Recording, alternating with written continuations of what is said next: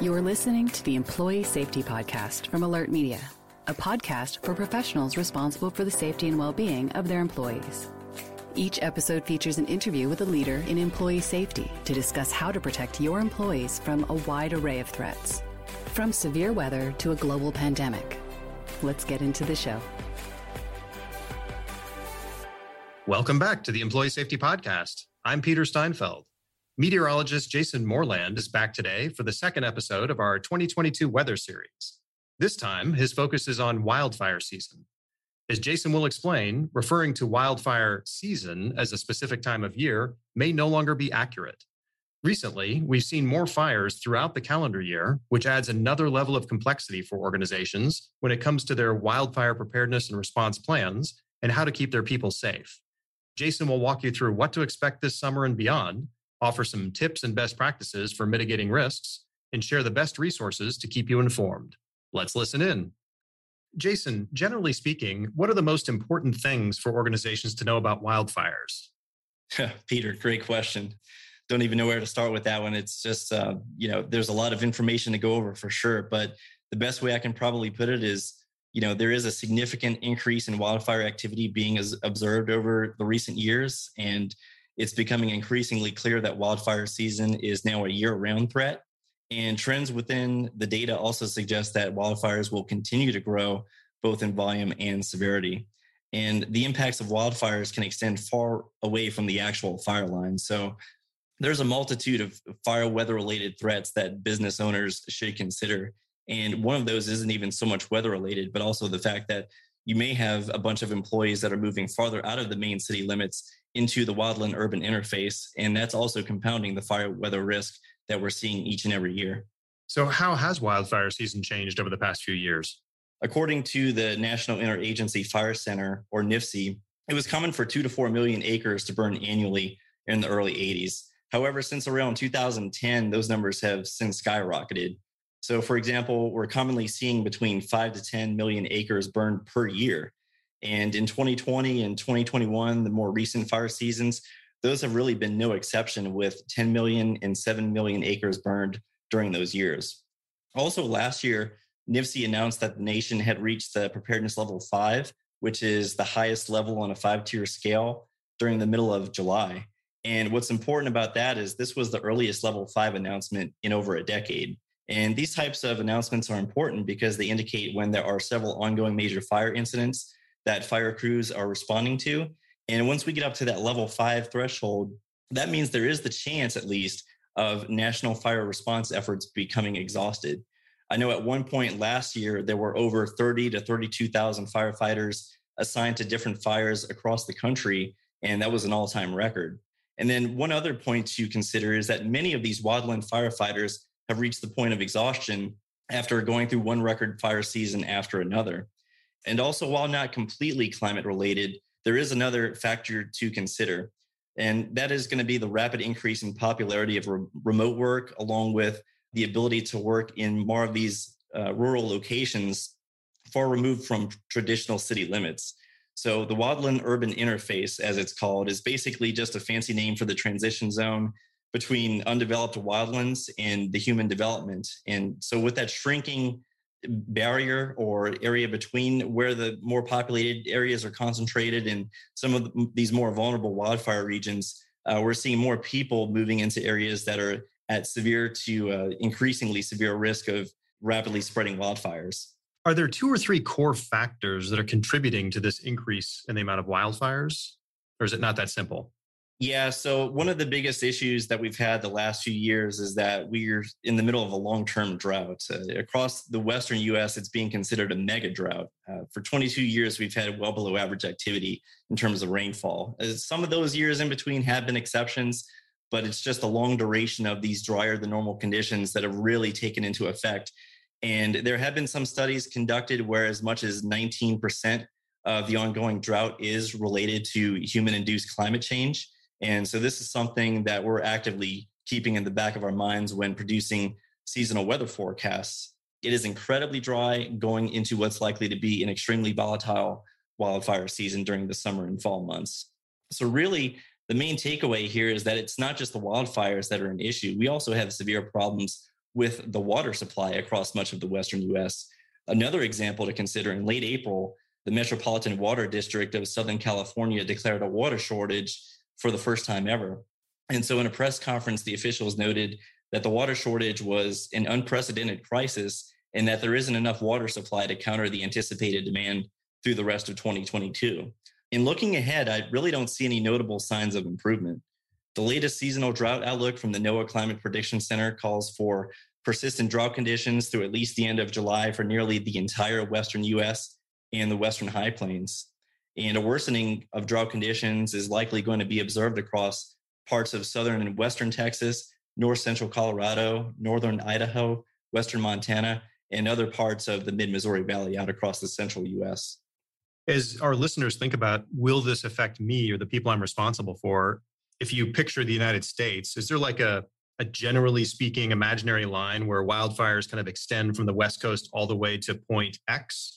And if so, what is that? Where does it break off and people past that don't really have to be too concerned about it? Well, I would say that the greatest focus, rightly so, is along the Western High Plains from, if you think about on the map, western areas of Texas, northward through western Oklahoma, on into the central and northern plains, and then points west of there, including the Rockies, the Four Corners region, on into the Great Basin and much of the West Coast. That's basically the area that people may think of as the traditional wildfire region for the United States. But even as we saw earlier in 2022, you can have significant wildfire activity that extends well into the Midwest U.S., Southeast U.S., and so on. So the wildfire threat isn't something that's exclusive to the Western U.S. alone. What are the potential impacts of wildfires on businesses and their employees? So we already know about some of the more direct impacts, like the potential for loss of life and also damage to the businesses themselves. But some factors that are often overlooked is going to be your deterioration of air quality. And sometimes these air quality issues can travel several states beyond the origination point of where these fires are taking place. Plenty of times in 2021, for example, we saw massive wildfires out across the Pacific Northwest, and the smoke plumes associated with these fires were dispersed all the way into eastern Canada, portions of the Northeast US, and there were air quality alerts across several of the big cities within the Northeast. So this isn't just a local issue. This is impacting the entire lower 48.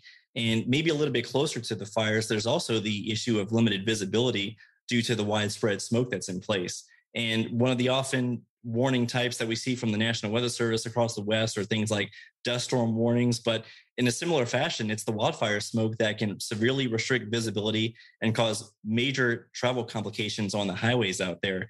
And so even though evacuations may be a fairly localized situation, it's these indirect impacts that can be widespread and should also be taken into consideration. Are there things people can do to prepare their locations and people for wildfires? Absolutely. For both homeowners, renters, and business owners, everyone can basically review their insurance policies. It's good to ensure that we have the maximum level of coverage possible. Now, across the Western United States, it's also important to note that many states have adopted a ready, set, go approach to wildfire preparation. And it can really be simplified like this. So in the ready stage, that's often the period well before there's any talk of a threatening wildfire. And it's during the ready stage that all property owners are encouraged to work on defensible space or a buffer zone around their business or their property. And this begins by removing all dry brush and vegetation within 5 feet of your structure or the immediate zone. And additionally, all trees should be trimmed to ensure that any branches are at least 10 feet away from the structure within this more immediate zone. And it's also incredibly important to make sure that your gutters are kept clean. Most people may be unaware of this fact, but it's really the flying embers that are responsible for 90% of all ignitions. It's not the primary fire front that, it's often the thing that's observed most often on the news. You see the impressive video of the wildfire coming towards these communities, but it's the flying embers that can travel several miles away from the primary fire that's responsible for a lot of the ignition. And consider replacing all vents with an ember-resistant vent, because insulation of hard surfaces, for example, like concrete and gravel, those sorts of things will significantly reduce the potential for rapid fire spread around your business. Beyond the more immediate zone, similar measures should be taken within the intermediate 5 to 30 foot zone as well, and even areas that extend as much as 100 feet away from your property. Ideally, large trees should be spaced a minimum of 10 feet apart to avoid spread, and all trees and shrubs should be well maintained. It's also best to frequently mow and water the lawn if at all possible. And then finally, as we get closer to being within the ready stage, everyone should also consider assembling an emergency go kit, because being at the ready stage means that there could be an imminent threat and mandatory evacuations could be announced at any time. In fact, there's quite a lot of situations in which we go from ready stage straight to go. And sometimes these wildfires just cannot be foreseen with any advance notice. And finally, once we do get to that level 3 go, that means that anyone left within that local area should by any means evacuate immediately, follow the directions of local law enforcement. And during these situations, it's also imperative to keep multiple means of communication with family, friends, and colleagues throughout this ordeal.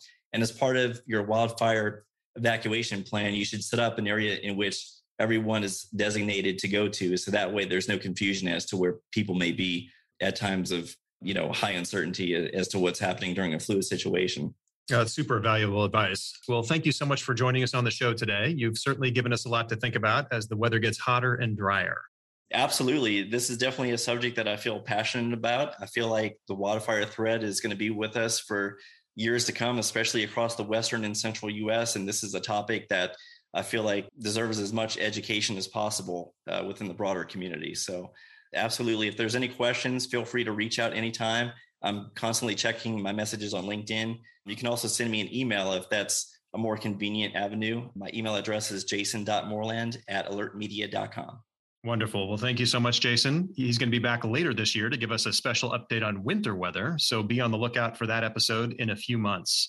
Thanks to all of you for listening to the Employee Safety Podcast. We hope you'll subscribe to future episodes at Alert Media's website or follow it on your favorite podcast player. You can also give us a rating on Apple Podcasts or Spotify. Have a safe week, everyone. Alert Media is changing the way your leaders and response teams connect and communicate effectively when seconds matter.